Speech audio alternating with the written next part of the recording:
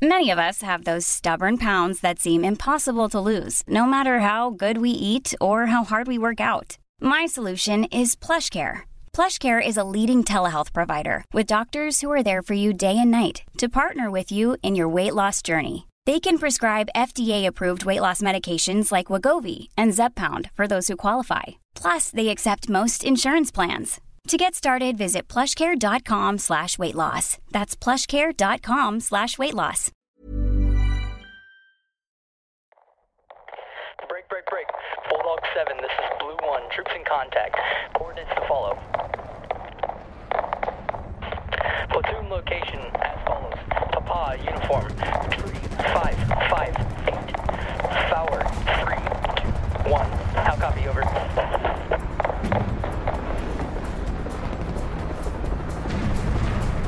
Hey gang, have you checked out Aussie Strength? It's a company that makes legit workout equipment, and it's a veteran-owned business who are not only controlling the narrative, but controlling the market. These guys put as much passion and effort into their business as they put into their military service. They have rigs, bumper plates, in fact, thousands of things on their website for all you fitness fanatics. If you're considering fitting out a home gym or a large-scale industrial type gym, then they've got everything you need. And you just have to check out their website. It's amazing. I'm not joking. I approached these guys to do an advert for them. Truly. I was that impressed by their company. Check out the website. And if you use the code WARRIOR10, that's WARRIOR10, you'll get 10% off your purchase. That's Aussie Strength. Check out their Instagram too. Some great motivational content. Let's get on with the show. Welcome to the Warrior U podcast with your host, Bram Connolly. Join Bram as he uncovers what is to be a modern-day warrior on and off the battlefield, covering such topics as human performance, emotional intelligence, resilience, mental toughness, epigenetics, neuroplasticity, philosophy, and much, much more. Warrior U, it's the performance advantage. And don't forget to check out Mentors for Military podcast. So, Paul Cale. Yes, Bramwell. When did you feel like you were fighting for your life? Well, that would be a day that you were at the same place. Oh, good. And that was, I think there was a couple of times, but I think Sabat was a place that stays with me, Sabat Calais. A battle that some don't like to talk about. It's good that it's in a book now. Yeah. Chris Masters did a good job with that. But you're right though, it is getting lost in history, but it is a little bit. You know, it's just one battle of a lot of battles that 2 Commando and 4-hour Commando were involved in, to be fair. It is. But it was the most decorated. It was the most violent battle that I was in. Yeah, exactly. And what, the most decorated since Vietnam or something? So I'm told. Five gallantry awards. Yeah. So what in particular was, I mean, there's been a lot of stuff that you've done in your career that has seen you, think that you're fighting for your life. But you were in, I think, for my money, looking back on that, and when we talked about it, in particular, it was the fact that you had other people in your team relying on you to not only fight, but also to make, the right decisions at the right time. Because obviously I wasn't making those decisions for you. They're decisions that had to be made for you, for your team, right? Look, I think the reason Sabat stays with me a lot is, there's a lot of battles, but we always had the mutual support. It was sort of like someone's involved in the battle and there's people sort of overseeing the battle and supporting the main effort. But that was just, everyone was caught up in something. So talk us through it. And I know that we were affected by weight in helos with the altitude and so forth. Yep. So we were much smaller than a platoon. We tried to go as a platoon identity, but we had to be 2 teams short really, and the teams were sort of short on manpower in itself. So it was kind of like a PHQ with a couple of teams. Yeah, and that was because we intended to trap a guy and deal with his PSD, and it was right up in the mountain. Yeah, so it was right on limits of what we could achieve. And we thought we're doing one thing, and we landed in the middle of a hornet's nest because these guys were at their meeting point. Yeah. And what's my funniest thing is funny. It wasn't funny at the time, but the interesting thing was that we had been getting briefs about these guys, these commissioners from Pakistan, who controlled Afghanistan, if you like, these senior people moving all around the place. Like, they were just this thing that kept popping up in the int brief. And there's these guys that we know are in country. Ghosts. The ghosts. And then They didn't exist. one day, they didn't exist. Oh, yeah, someone will be going after them. It'll be one of the task force will eventually go after them. CAG or some... Yeah. Are you allowed to talk about CAG? You allowed to say the word CAG? I don't think they exist. Am I editing that not out? real. No, look, Beautiful. I think you actually should talk about CAG because they're an incredibly good organisation, and they are an organisation that really does divert their successes to other units. Like, they really do go by maintaining a low profile and giving other people credit for their work and so forth. They're very serious about that, and I've worked with a lot of different people, and I've got a lot of respect for Navy SEALs and so on. And You're not going to say that the Navy SEALs that they weren't responsible for Osama bin Laden, are you? Oh, no, they were responsible for Osama bin Laden. Yeah, but okay. I think the head of American SOCOM at the time was Navy. So he was sent in SEAL Team 6, whereas that would be a job probably that normally CAG would have got. Yeah. What I'm saying is since then there's been a lot of Navy SEAL, and there's been some movies with guys who I've worked with who are in those movies, like Act of Valor and stuff. Don't get me wrong, I love the whole American thing. I think it's fantastic. I mean, I've got some of my best mates. My kids are half American, for God's sake. Like, I love this stuff. I love America's an amazing place. I'm just saying that, these units that do run low profiles and do want to make sure that no one, they don't want to be known. They muddy the water deliberately. Yeah, they muddy the water deliberately, and you should never forget that. I know it wasn't CAG there in Zabak, so let's go back to that. It was us in Zabak. So, and obviously it was because it was, we landed on something that we weren't expecting. Yeah, and they didn't land in the right spots. So what happened is they were meant to land on the outside of these buildings, and because the helicopters, the pilots, had a bit of free reign of the LZs, they landed on the insides of these buildings, and the next thing you know, we're all trapped. Yeah. It was 13 PKMs. It was one up. I think they came in... Yeah, that's right. They were meant to be at LZ, and they had an alternate, and they hit the alternate for, I can't remember why. But they all did. Every aircraft. They just went straight over the top of the primary LZ, which would have allowed us to walk onto the target, which, quite frankly, we might have lost. I mean, they would have...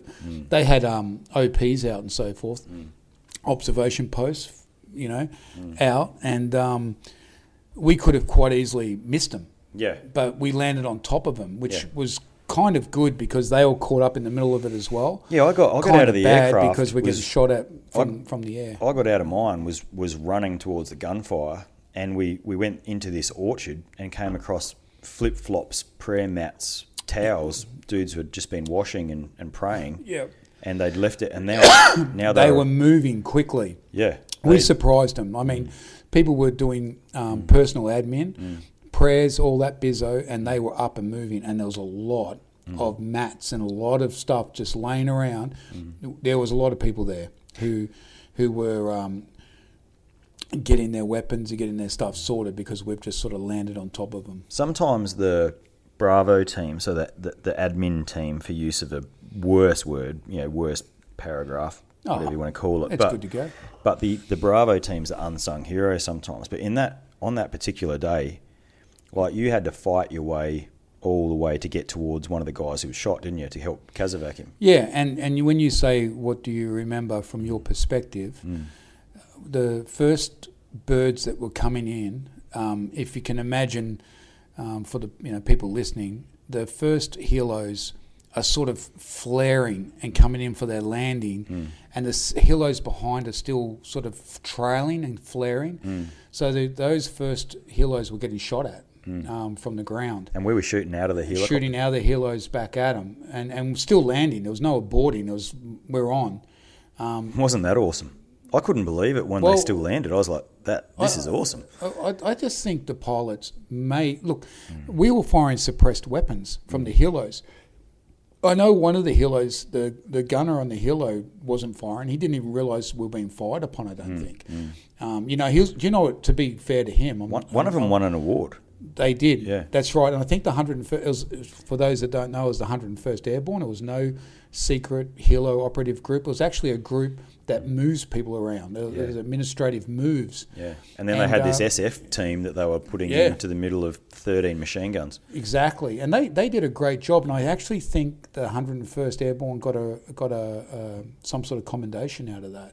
The reason is they came in because people don't understand that sometimes the planning is more important than the fighting. Mm-hmm. And we had planned, because we were that far away from the Role 2 medical facility. We had planned that our insertion helicopters, and you and I sat down and talked about this, and we said, if we're that far away from aeronautical medical evacuation, then we need to use our insertion helicopters on standby at least for the first half an hour. Yeah. And when we briefed these guys they were like, "Fucking what? You want us to do what with who now?" We're like, "We want you to stay just outside Audible, so if we get a gunshot wound, you guys can come pick it up." Yeah. And that was one of the sort of proudest, honestly, decisions of my career. And that's exactly what happened. I mean, and they came in hot, mate, when they came back. There's not many helos that are that keen on coming in under fire, which you can imagine. But they're not committed. They did. I think they just got amongst it. We had a great. I think Australian pilots would have done it, man. I do think Australian pilots would have. I've got no doubt that Australian pilots would have done it, but I think there was a real sense of, half the reason, mate, they dropped us in that, right, and left us, and I reckon they were out there about 8K away doing bloody figure 8 orbits, going, fuck, we've just dropped these guys to their demise, and then we've come back on the radar and gone, hey, we need an extraction for 3 prior ones. And whoever the lead pilot was has probably gone, fuck it, I'm going to get these dudes out.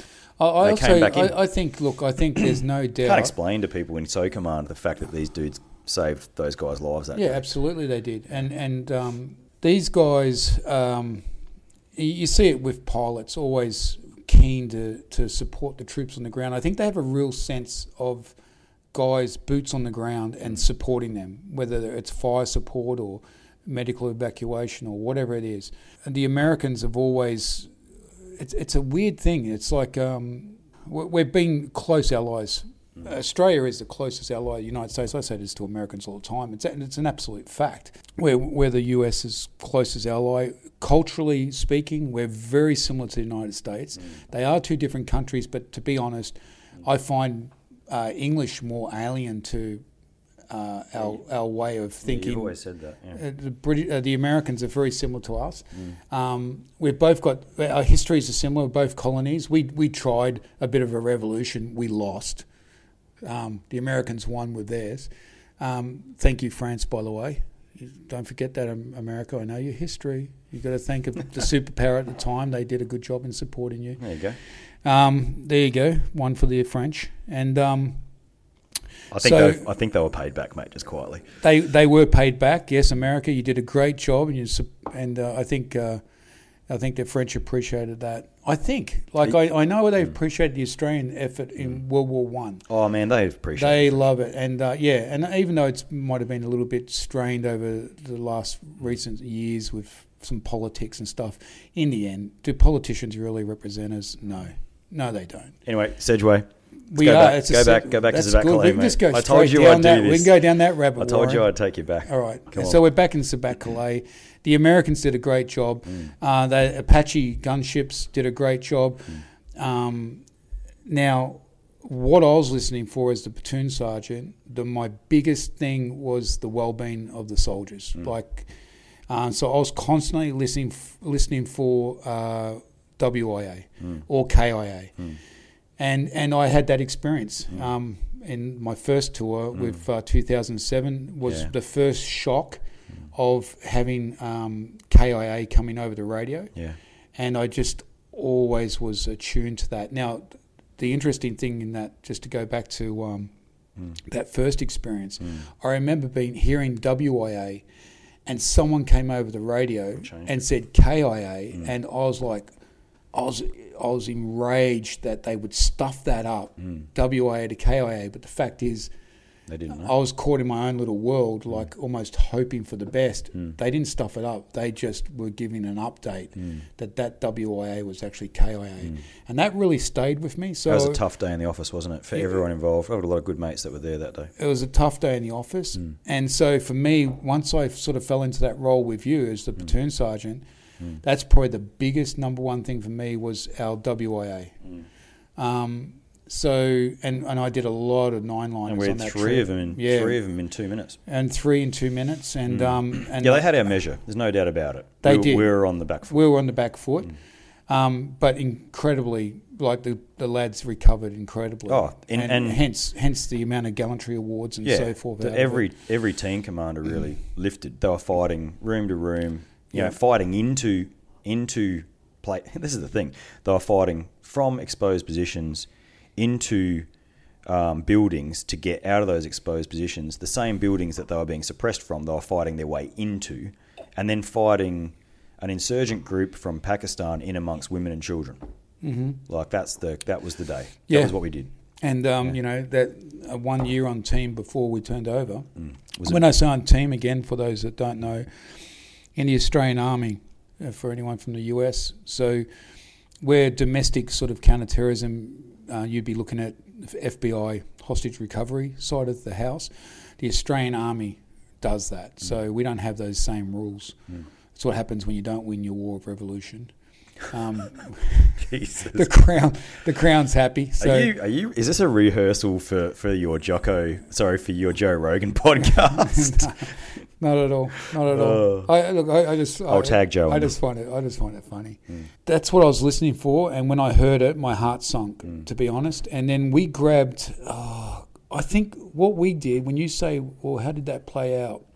We landed, and the snipers with me, I think, did the same thing as the snipers with you. They wanted to go to a high point just to start dominating the space. Smart. And that made total sense to me, and I said go. And I think you did exactly the same with your sniper, who said on his own, I want to get the high ground. Yeah. Again, small group of guys, one guy had to behave in a way that as if they were a team in themselves. You had to just think, yeah, mate, you need to look after your own security because we can't do it. Yeah, I guess for any platoon commanders listening from wider infantry or guys who are considering being platoon commanders in the future, or anyone who's interested in tactics, for every injured guy we chucked on a helicopter, we put a combat medic on with him, a patrol medic, or a corps of medic guy if we had one, which meant that our commando force was getting, for every one guy, we were losing 2. And then one of those guys just happened to be a sniper because we ran out of medics, and one of our snipers was a medic. So my sniper pair turned into one guy, and then Jimmy took off into the hills, and then all you heard every 15 minutes was yeah. So you'd know where he was. And every time you hear that from a sniper, you know what that means. So yeah. But it was almost like, and in some ways combat is freakonomics.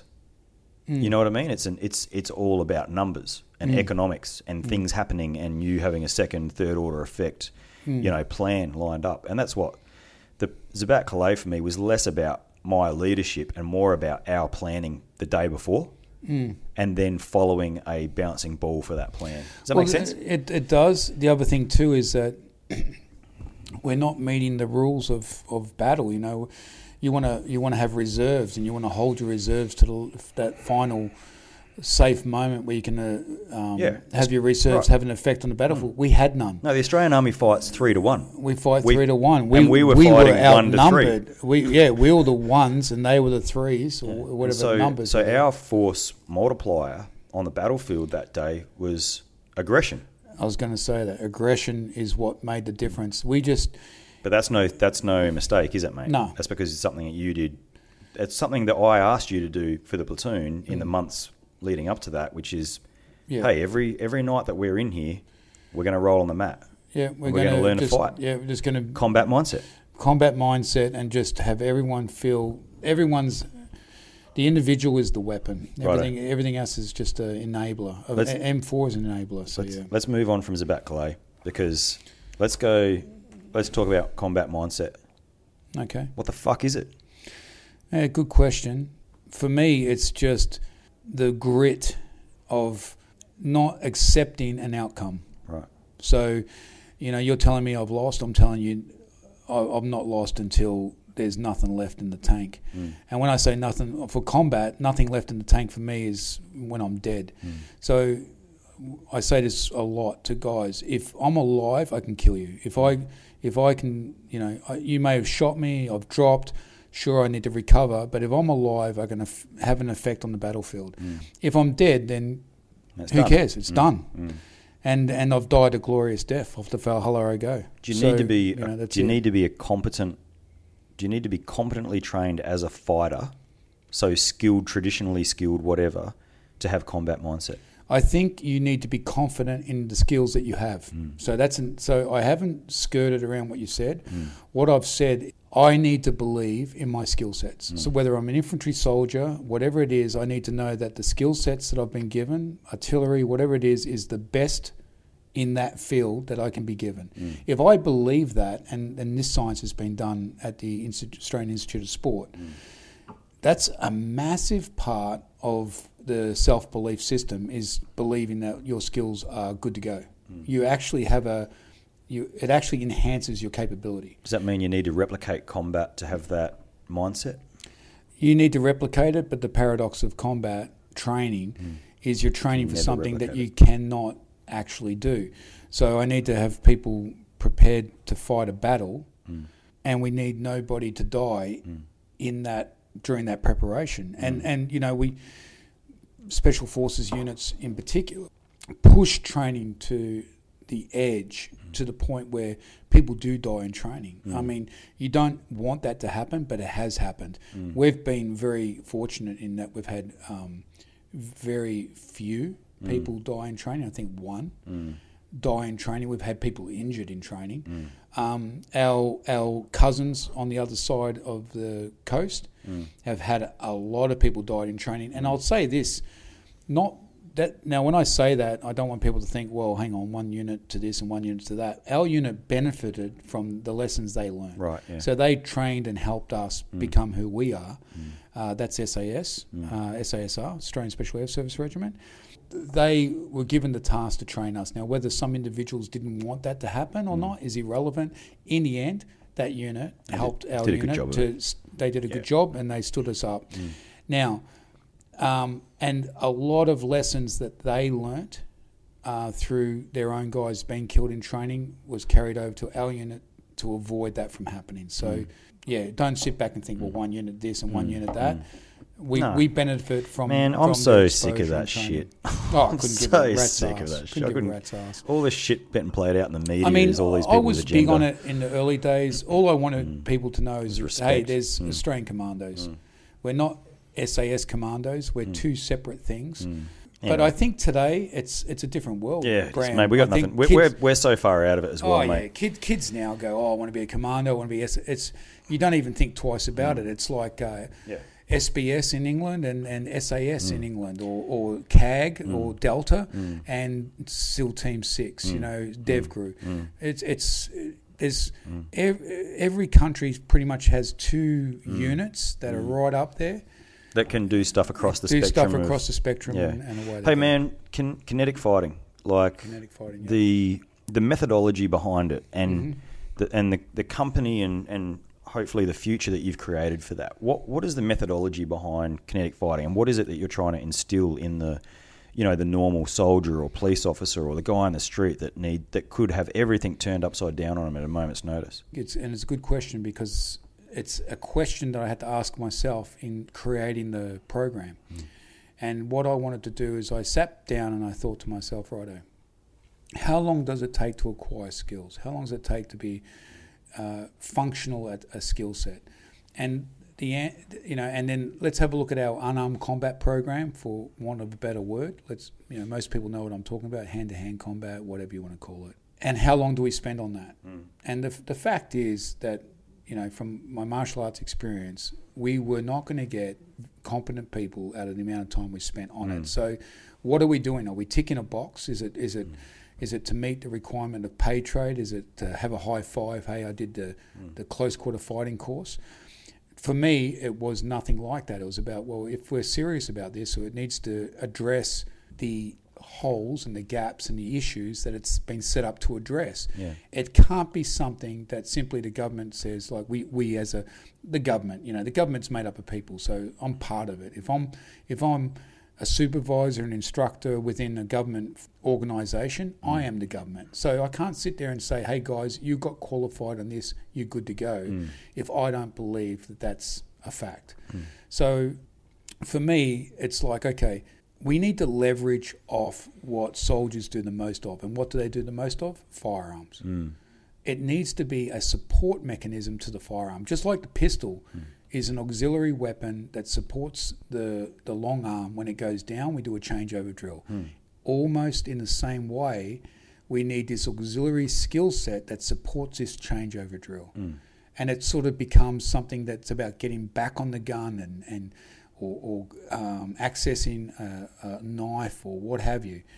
I was very fortunate that when I put this together, it got a lot of momentum, and I was sent to the United States, and I got to see what the different SF or SOF, as the Americans like to say, Special Operations Forces, because obviously SF, it talks about Green Berets, so Special Operations Forces were doing, and we were looking at things very differently to what the rest of the world was doing, and that had an effect. And what that was about was, well, hang on, if with guns we like to gang up on people, we like to have that 3-to-1 that we spoke about. Why are we not doing that in an unarmed situation? Why do we not gang up on people? Why am I not trying to get back onto weapons all the time? Why am I not just practicing accessing equipment and weapons that I'm carrying on me? So as humans, we don't dominate the planet because of our incredible fangs and claws and stuff like that. We dominate the planet because we have, opposing thumbs. We can pick things up, tools up, just like other primates do. We have a big ass brain, and we think things through, and we're also able to communicate. So there's probably 3 reasons that we dominate the planet: language, the ability to communicate with others, the ability to think through problems and problem solving, and the fact that we can put tools in our hand. So that informed me that whatever we're doing needs to incorporate those 3 things, which is why we dominate the planet. So that program, our unarmed combat program, which we called Integrated Combat, which is now called the Army Combative Program. Let's say the Australian Army Combative Program, because people started using the word combatives, which is sort of like an American word. But America, you're very famous for creating new words, and I'm pretty sure they will turn up in a dictionary down the track. But let's say combatives, that's how people refer to it now. But the ACP, the Army Combative Program, was, the final stage of that development. So that's been about 11 years of work. The basis of that is that the soldier is the weapon, right? Yeah, which I think is a really profound thing, because we've never thought of it like that. No, we haven't thought of it like that. And the other thing too is, you will see plenty of movies where people are like, without your firearm, you are nothing. You need. Well, that's it. Look, okay, here's something, because you've got to remember jams, why. You pull out your secondary. The secondary jams, you're looking for exactly. An alternate. The alternate jams, you're using your helmet. The helmet doesn't work. You're looking for your class knife. It's not wrong to say that. Like, okay, let's. When I hear things, I don't sit there and go, well, you're wrong, or you're right. It's like I'm very much the guy who meets in the middle, which is why the program is being used by the Army. Because if I never met in the middle, and not just the Australian Army, no, it's been used elements have been used all around the world by different armies, and now that elements of it have been used in movies as well. There's been a bit of an uptake in certain things. Are we going to talk about that in a minute? Maybe. But what I will tell you is I always am interested to understand why someone says something. So people would say there'd be 2 camps with unarmed combat. One camp would be the crazy guys who want to garrote everyone and, hey, you need to know how to be a ninja. And then the other camp would be, the hunters who just want to shoot everything. Hey, if there's a problem, I'll shoot it. That's my solution to everything. Like, everything's a nail. Let's hit it with a hammer. Ground. there's a middle ground. It's like the reason that got over the line at the start was, I would say to all the shooting guys, absolutely I want to shoot guys. But people don't like getting shot. They tend to try and stop you. Which means they're grabbing your weapon. Grabbing your weapon or whatever it is. To the other guys... Which you've had. Which I've had happen. We'll talk about that. Yeah. Yep. Now, the other guys would say, well, you need to be the expert in SmackDown. Yeah. Well, you know what? That's great. But for a limited exposure of that, like the amount of people that actually get caught in hand-to-hand combat, and to just not gang up on people and to not use your weapon systems, and, you know, yes, we want to be experts, but we need to be able to streamline that, so we don't need to take 20 years to train someone to be an effective expert for something that's likely to be a very small percentage of what happens on the battlefield. Yeah. I mean, all battles, there's a reason there's such thing as long spears and crossbows and long bows. Everything is about distance and reach. How can I affect the enemy at long range? Which we were particularly good at. We were particularly good at it, and what happened is that when you get very good at it and you put weapons in people's hands that have capability that you could only dream of in World War One. Like in World War One, I mean, you're walking around with weapon systems that you know is what platoons needed to be on the ground to create the effect that one soldier can have on a battlefield these days. You sometimes forget. Yeah, right. Mark 19 with a stabilised platform and laser sight system, and to do what a soldier can do on a battlefield now. Away. Exactly. I think the ratio. The Germans are the ones who started with the beginning with new doctrine for the stormtroopers, if you like. And I remember that at the start, their ratio was, you know, X amount of guns. I think it was like a machine gun to 100 or something, whatever it is, and that became one machine gun to 30. Like the ratios change, you know, and the mindset behind grenades and the mindset behind a machine gun being a core infantry weapon rather than a specialist weapon, things like that, has changed over time to the point now that, you know, most armies will put a rifle in someone's hand that can be automatic if it needs to be. So, and but a what happens heavy is, weapon per 12 guys and a marksman marksman that has automatic capability and and a marksman with a a marksman per maybe 6. You never know. Exactly. Yeah. It's tools for task. Yeah. You sometimes forget that the old school in the trench belting each other with a entrenching tool is still there when your weapon system can't be used. So let's talk about that. You walk through a door.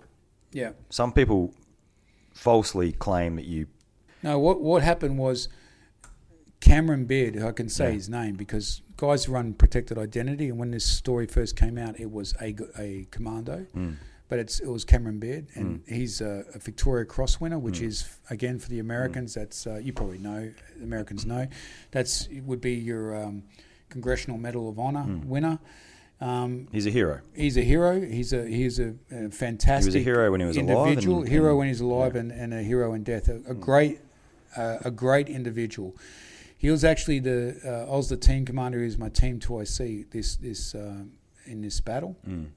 He went into a low-lying doorway thing to clear it, and basically got jumped. And as he fell sort of out, and he was clever at, like, I don't know how exactly it played out, but he was clever enough to sort of be pushed out or bring the guy out with him. And you know, he's okay, got it now. And so, and I've sort of got up, and you know, there's a lot going on, a lot of commotion, and I wanted to shoot the fellow.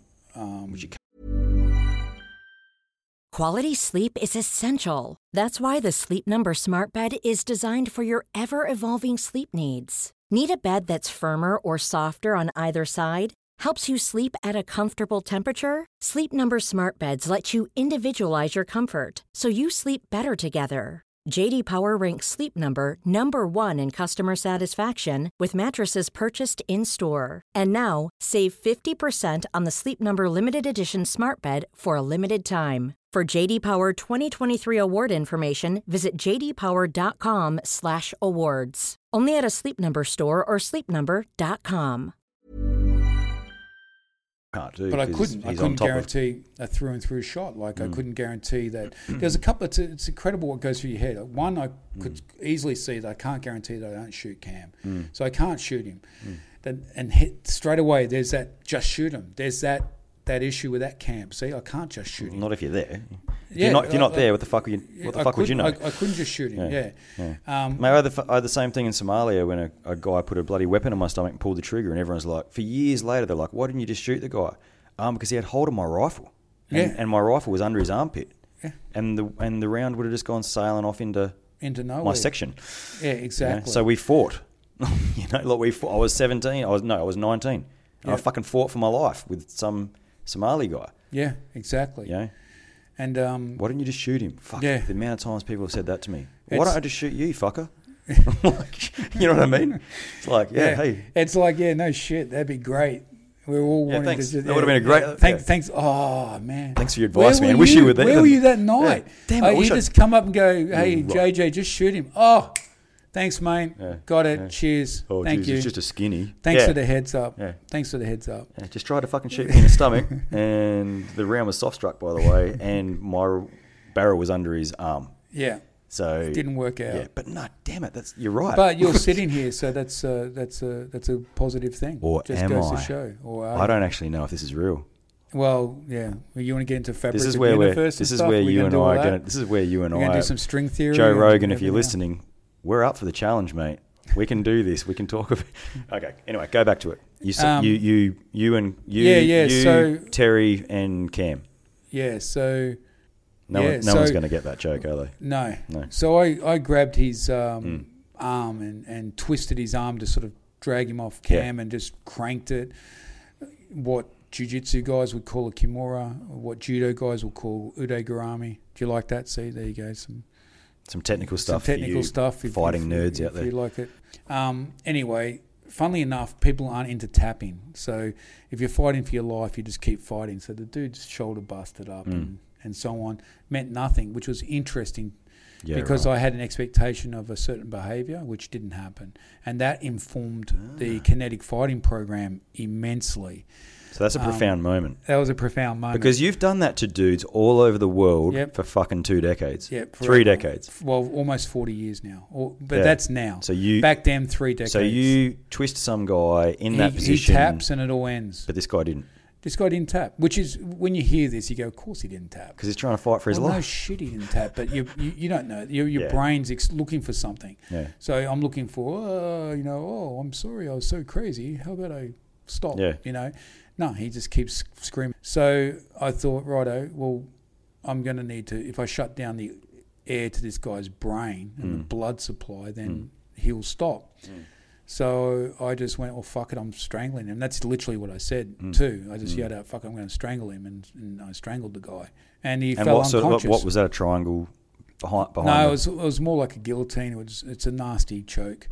I wasn't out to be nice to him. I just So what's that, forearm over the throat? No, it's like a forearm over the throat, and he was sort of like head on. I just grabbed it and just put his head into so the you're twisting basket in and half.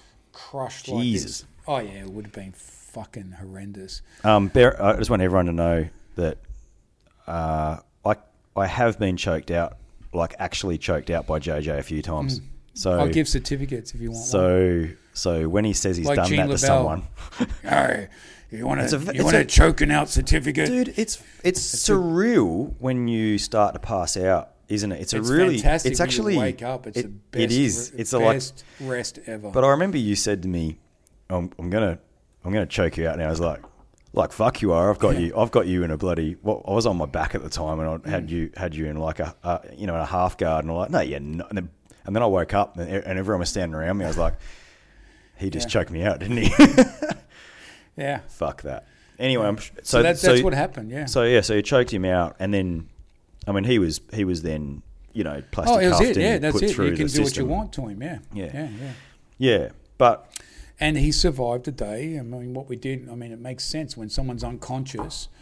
I mean, if he had died, he would have died. But even Okay, guys great. guys thought he was dead then. Yeah, but we placky cuffed him, and he did. He came to, and he was a prisoner. It's all history now. Or if If you want to know the facts, go read the books. Chris Masters' books. Chris Masters, he's all over it. He's got, that's an amazing set of books, or not set, a book, because he's just basically detailed. Like, what's bizarre? He knows more about all of our rotations than what the Army does. Yeah, absolutely. And what was interesting about his book, you know pieces of someone's trip. But there's the details of that trip, which was the trip before your trip and then the trip after your trip. He knows it all. And this happened because of the effect that you had here, and then these guys did this, and now you went back here. Now you're back again, and the reason this looked like this is, well, if you read these two rotations, you'll know why we ended up here. Yeah, that's right, yeah. It's incredible. Bearing in mind that the guy, the lead actor in the Vikings is Australian, right? Bear that in mind for the next question. Does it sit well with you that people still refer to you now as Australia's toughest man? What's the actor got to do with it? And I'm sure he's fucking tougher than you are. He's a Viking. Fuck, everyone's tougher than me right now. I've got my shoulders wide back together. Does that title sit well with you, or is it a bit tongue in cheek? And the fact of the matter is that you've taught me this. There's always someone better than you. Yeah, there's always someone better. Someone bigger, better, stronger, tougher, whatever. Yeah. But the fact of the matter is, you're the one changing the culture of the ADF. Yeah. Right. Yeah. So that's true. And the other thing too is that you could probably say that, look, okay, to start with, it was a little bit. When I first heard it, marketing. When it first came out, it's obviously news outlets saying something to create a little bit of interest in their product. They're saying something to get people, wanting to buy the newspaper. Sure, okay, so I get it. But then later on, I look at it and I think, well, does someone sit there with a gallantry medal and say, oh, hang on, I had, as guys do, I had two guys with me that day who did exactly what I did, or this guy did that, and I thought that was worth this, and I'm the one who walked away with the gallantry award. No. I mean, I can't control, and you said this to me, you can't control what people think of you or say about you. It's none of your business. I'm not sitting here, as long as I don't sit here and say I'm Australia's toughest man, then it's up to other people to say what they say, and it's probably good to have someone counteract the negative things that people have said about me. No, so, whatever, it's like, it's not for me. I would say it's a media thing, but also, who knows? What does tough mean? Right. What does it mean? Yeah. I mean, I'm not Australia's... We've got a mutual friend who I'm going to do a podcast with, Anthony Platter. And, I mean, Platts, Platts well, and you know what he went through, and he had a battle with post-traumatic stress, and he... over years of medication and counselling and building himself back up physically and mentally, I look at him, he's one of Australia's toughest men. Like, he is living the life now. He loves it. He's brilliant. And he's a well-settled, attacked this thing head on, something which is very difficult to get through. For me, Australia's toughest man. Yeah, I agree. I think you're right though. It's a conjecture. It's difficult. What is that? What is it? It's open to interpretation. Yeah. Well, exactly. And I think, look, for me, people who stand up for what's right are tough people. Like, when the system's against you and you're, however you want to look at it, maybe the whistleblower or whatever it is, those people who stand up for what's right, moral courage, the momentum of an organisation is against you, moral courage and standing up for what's right, regardless of how that's affecting you there and then, is I would say now, in hindsight, is a fantastic thing. There are things that I could have just let roll, buckled and let roll, but I didn't, and I copped some stuff because of that. But right now, and you need to stand up for what's right, and you need to stand by your convictions, and that's what we're meant to be selected for. That's what we're fighting for, and I just don't. Does fighting, and I mean, BJJ, and I love all that sort of stuff. Yep. I'm a big fan of Aikido as well, and played around with judo when I was younger. Is all that stuff? Does that help resilience? Is that something that can add to a person's own resilience by, rolling around doing BJJ, 6 nights a week and getting the shit choked out of you and learning all these different positions and having to tap and the humility that comes with, like I had one of our guys in our platoon, Trini. You remember that? Mm-hmm. He had me tap out in about 30 seconds. And I was like, fuck, dude, I could destroy this little dude. Nope. No, you can't. Because he's talented. Yeah. And it's a humble thing when that happens to you. And I think it does create a sort of resilience, having, and I say it all the time, you can't get fat from eating humble pie, and BJJ especially is something that dishes it up to you in lashings, doesn't it? Yeah, I think so. But I also think you get the same thing from other martial arts that are done correctly. Judo is a martial art that it's a pounding thing. Like, you've got a martial art that uses planet Earth as a weapon and launches you into it. Love it. Throw after throw, and right. It's that pounding is. It's relentless. It takes something. Wrestling, boxing, all these different things have their moments. And you mentioned karate before. I think a lot of people don't do karate. I mean, if you look at Okinawan karate, Japanese karate, however you want to look at it, it's a real deal. People who do it for real, I think, when you sit there and you're belting your fists and deforming your hands into walls and the punishing and cracking into each other's arms that they're bruised, like, it's a very you against you type thing. And again, I think the problem with martial arts is like anything else. It's seen to be something that has a strength and a power to it. So what are you going to get? You're going to get weak people, just like people who wear medals on Anzac Day who didn't earn them or never served in the army, or in the US, they call it stolen valor. People do that. So if you think that that's a little bit unsafe and a little bit weird and a little bit crazy, you're so that dead happens right. in martial arts as well. It's even easier in martial arts. Just go down to the shop and buy a black belt and put it on. So martial arts just has like so many people that are full of shit, and they've got people who are not, who want to actually do martial arts for what it offers, but maybe you've turned up to a place that is full of shit.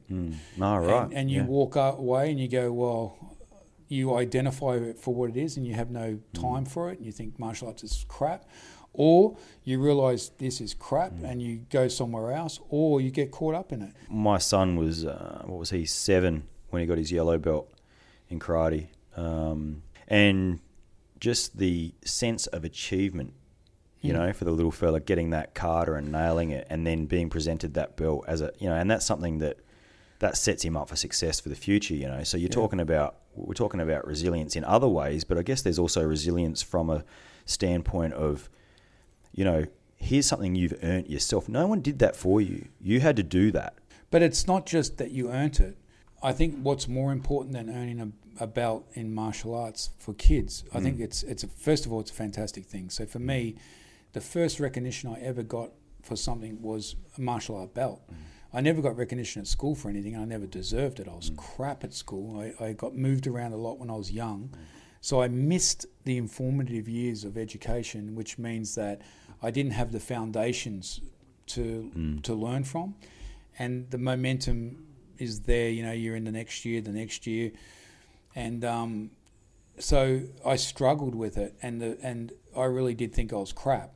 And martial arts was the first thing where I was acknowledged for achieving something. So it showed me that I wasn't crap and I could actually do something. So straight away, for me, great, martial arts did that. But I think what's more important and what people miss is that you do not turn up to a grading. And if this does happen to you, by the way, if you just pay some money and turn up to a grading tomorrow because you paid money today, then leave that, because that's not a martial art, it's just shit. But what you're teaching people is about the concept of delayed gratification. That is a powerful tool. Something that's an indicator of success. So it's coming. But the thing is, it's down the track. You might have a grading in 3 months' time. You have to do all this work to achieve that grading. That's delayed gratification. Yeah. You're not getting that belt tonight. You're going to get that belt if you're successful in 3 months' time, but you need to do all this work to get that belt. Yeah, it's a powerful thing. That is a powerful thing. The greatest indicator, there's a thing called the marshmallow experiment. And basically, it's been proven, and there's plenty of writing on it, it's been proven to be the greatest indicator of success in children in later life. Now, I've heard about it's this. basically 4-year-olds. You can or have something one like now, that. or one now, or you can have 2 in an hour's time, and the kids sit there and have to stare at it, and they wiggle and twitch. I've got left and right of the spectrum on this one. Yeah, and now those kids that could. Now look, I could be wrong. Someone go, "Oh, it was 2 hours, man, not 1 hour." Yeah, got it. Yeah, no it's worries. a concept. We're talking about the concept. Yep, I don't have it in front of me. The Warrior U podcast doesn't make enough yeah, money yet to have a producer I Googling this shit for us. Yeah, I don't have the internet guy. Hey, we could fake that. Hang on. Hang on, Hey, let's fake it right now. Jono, can you just... Jono, can you check that out for us? Just Google that for us, mate. Can you Google that for us?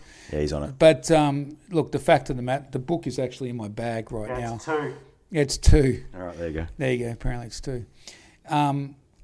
But more than IQ, more than all of the beliefs of success in later life, that marshmallow test, they followed those kids into later life, and the kids that were able to hold off for the 2 marshmallows had more successful lives. Is that right? Through a whole range of indicators. Yep. Than the kids that went for the immediate eating a gratification. gelatin pig's hoof. Yep. Early. And being able to early is an indicator of being a loser. Of not being as successful. There you go. I wouldn't say a loser, just but eat paleo. Well, not being a loser, because some of those kids, it's interesting because they looked at demographics as well, and some of those kids come from upbringing where everything's tight, and if you don't have it now, it's going to be taken from you. Yeah. So those kids go, well, I need to grab it now because if that sits there, my brother or this guy or that guy will take it. So they want that now. Yeah. That's not their fault. That's their environment. Yeah. It just goes to show you how important to have an environment that. So that brings me back to the original thing. Martial arts is teaching kids about delayed gratification. That is why it is so important not to destroy what it's actually meant to be, which is learn skill sets, and over time, if you can prove those skill sets to be of a standard, you'll be rewarded for it, rather than water it down and give people instant gratification and shit because, oh yeah, that's a great marketing tool. Yeah, it is a great marketing tool, but you're destroying what this thing is actually meant to be doing for people. You just turn it into another crappy little product. Man, I just had this thing jump in my head. What does a black belt represent to you? If someone's got a black belt, what does it represent? Okay, well, sort of in the Japanese context, Japanese martial art context, a black belt, the initial term for Japanese, and I'll talk Japanese because that's the majority of my martial art experiences with Japanese martial arts. I have obviously a Brazilian Jiu-Jitsu black belt with Jean-Jacques Machado over at Stewie's House of BJJ in Bendigo as well. And I have a Taekwondo black belt, which is Korean. Is that right? I did not know the Taekwondo one. I have a Taekwondo black belt, which I did back in, probably you mentioned Joe Rogan. He did Taekwondo initially as well. Did he? I did it back in the day before it was an Olympic sport and people used to kick like mules. Today it's... I was going to say, I can't... It is a different... Although... It is a different game You do move today. like a 10-year-old, even though you're a big unit. I do say that to people occasionally. Like Yoda. Yeah. I hobble Teach onto you the I will. mat and then teach you I will. So the black belt, it represents... Yeah, so the black belt, the term for the first level is not first level. It's not... it's actually beginner level. So Shodan... And then it says Nidan, Sandan, Yondan. So second, third, fourth. But the first level is Shodan, which doesn't mean first level. It's not Ichidan, first level. It's Shodan, which is beginning level. It's so it depends on which martial art. Goju-Ryu has different katas to Shotokan, and that's because they come from different... The influence of those martial arts are different locations in Okinawa. Shotokan was actually Funakoshi Sensei, who founded the Shotokan, actually is the fellow who brought karate from Okinawa to Japan mainland. I was going to say it was Bob Jones that brought it to Australia as a fad, but he's Zendu-kai, wasn't he? He was originally Goju-kai.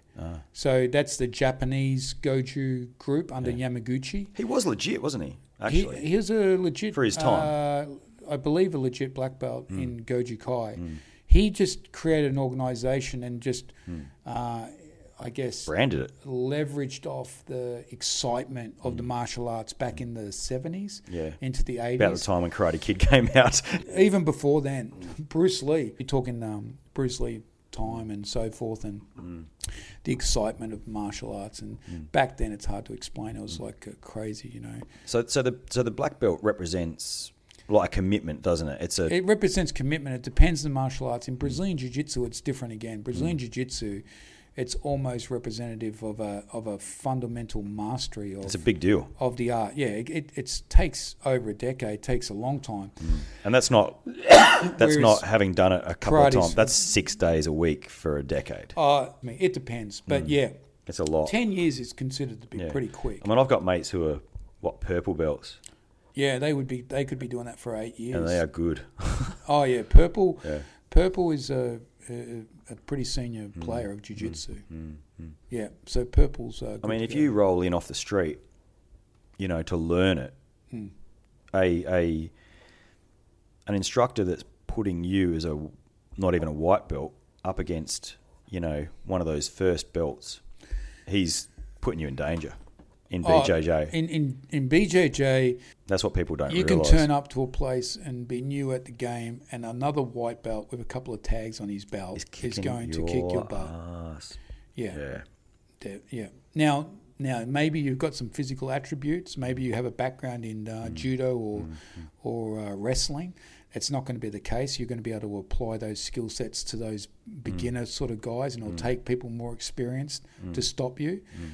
But they will. But if you've never done ground fighting, then guys who have got some tags on their white belt will slow you down. Yeah. And look, BJJ is much more popular now. Like when I started, it was in the mid to early 90s. It wasn't really a thing. And Jean-Jacques Machado was it was his first seminar in Australia. Look, we didn't even know what it was, to be honest. Like I just remember that the first UFCs were coming out with Royce Gracie fighting.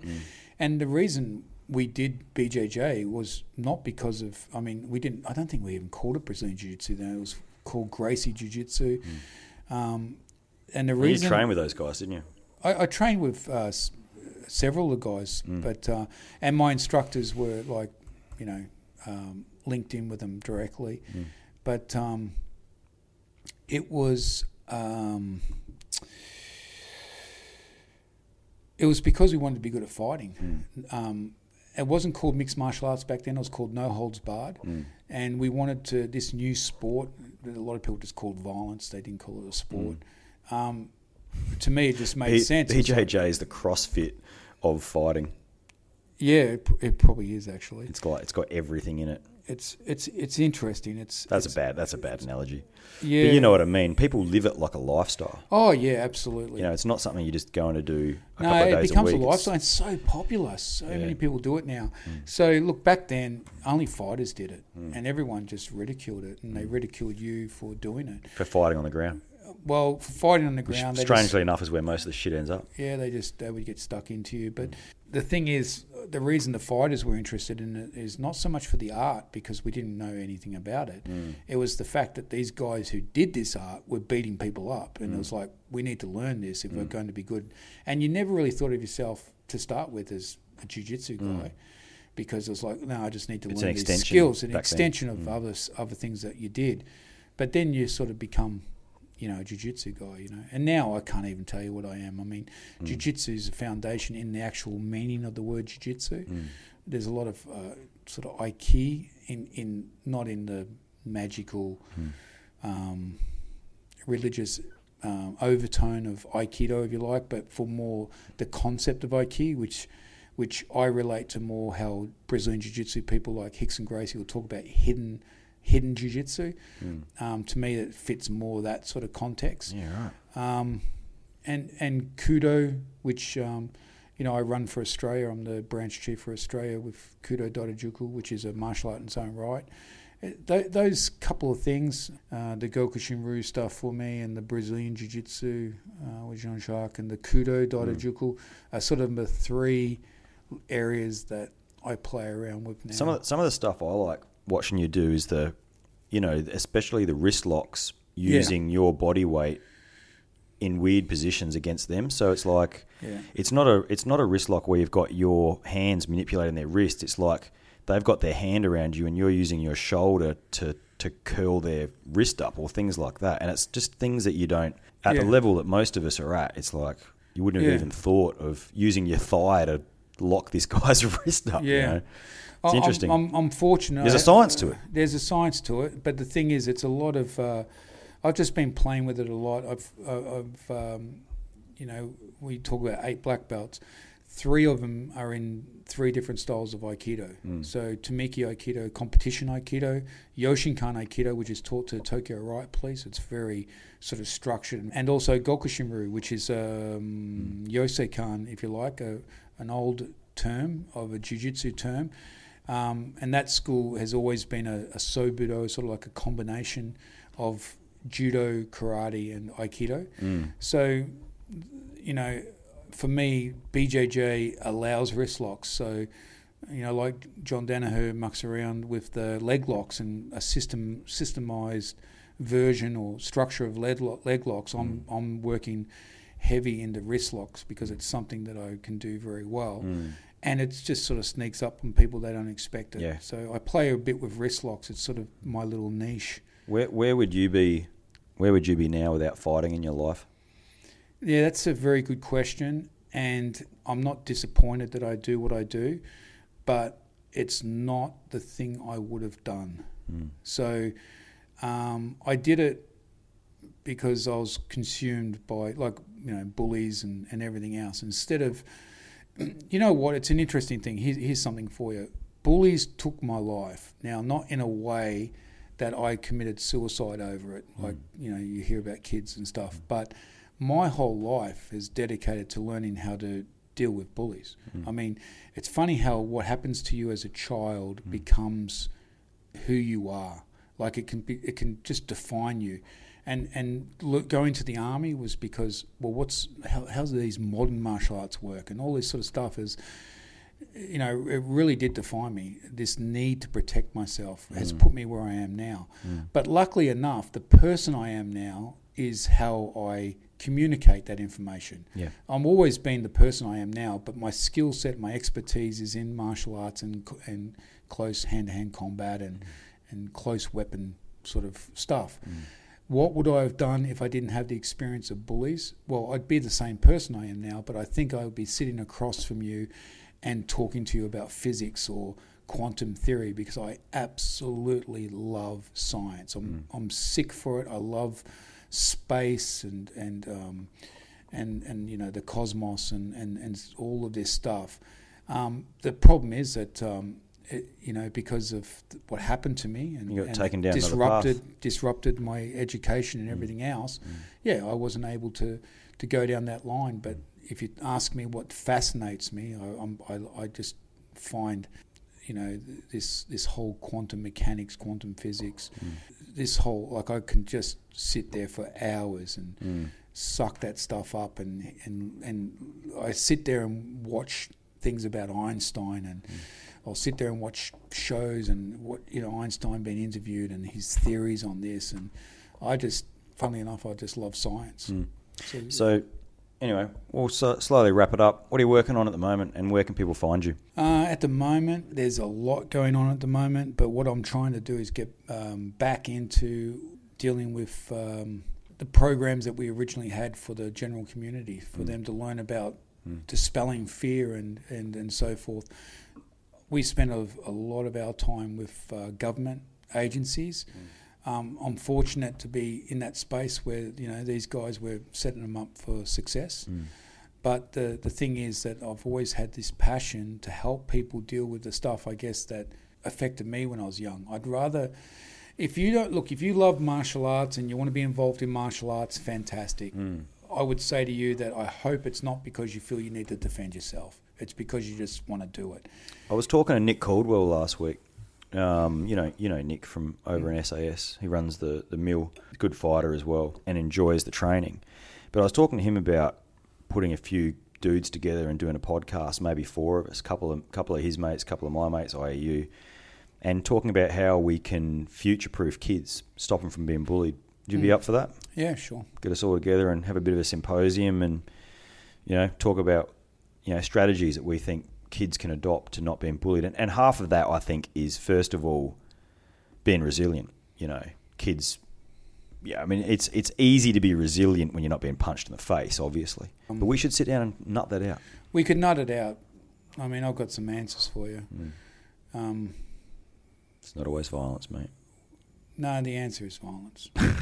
Look, people listening probably go, oh, but the fact is that teach your kids to stand up for themselves. And at the moment, what we do now is if you stand up to bullies, you are equal to that bully.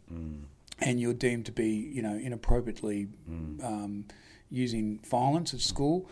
But we'll sit back and the victims and people who kill themselves and the kids who kill themselves, those poor little tackers. Well, okay, how about you grab your kid and say, look, when this kid's nasty and he punches you, punch him back and stare him down. Guess what? That's how you deal with bullies. Yeah, let's get together and... That's my take on it anyway. Let's get the 4 of us together and people can come on this sort of learning journey with us, because obviously I've got a different opinion on that. You've got your opinion, Nick's got his. Punch him back. Yeah. I mean, I think the younger you get the kids to call it out for what it is, the easier it is to change the behaviour of the bullies. That's just my opinion, but we can talk. I'll tell you something else, though. It's an interesting subject. A lot of those kids are probably suffering a bit of a violent time themselves. Yeah. So it's the language that they speak. So, I think recognising it for what it is, I think that's something worth talking about as well. Can 4SF guys solve school bullying? No. You reckon? No. Too systemic? I don't think 4SF It's going to go guys, kinetic? It's going to get weird. I mean, four of us in a room together, maybe if you've got enough wine. All right. I'll see if I can set it up. All right. Okay, Paul Cale, JJ. Bramwell. Jack Jones. Jack Jones. I'm Jack Jones, bitch. All right, it's Matt Ricks out. Catch. Hey gang, if you enjoyed the podcast, please go to iTunes and give us a 5-star review. It makes a huge difference to us being noticed out there. If you'd like to support the podcast, please contribute on the Patreon page. That's www.patreon.com/warrioru. There's different tiers of membership and some exclusive rewards in return. I promise you will love the perks. Go to patreon.com/warrioru for more details. Next week on the show... A sense of purpose, but it drove an emotional connection to that sense of purpose, to where every night our actions kind of based on that dictated exactly how we were going to conduct the operations. Yeah. And so we were really aggressive, really violent, and we had no mercy when it came to getting on target and making sure we were taking care of business, because at that time period, bad guys were fighting for their lives, and we didn't show any mercy, obviously, as in war. But yeah, man, it is.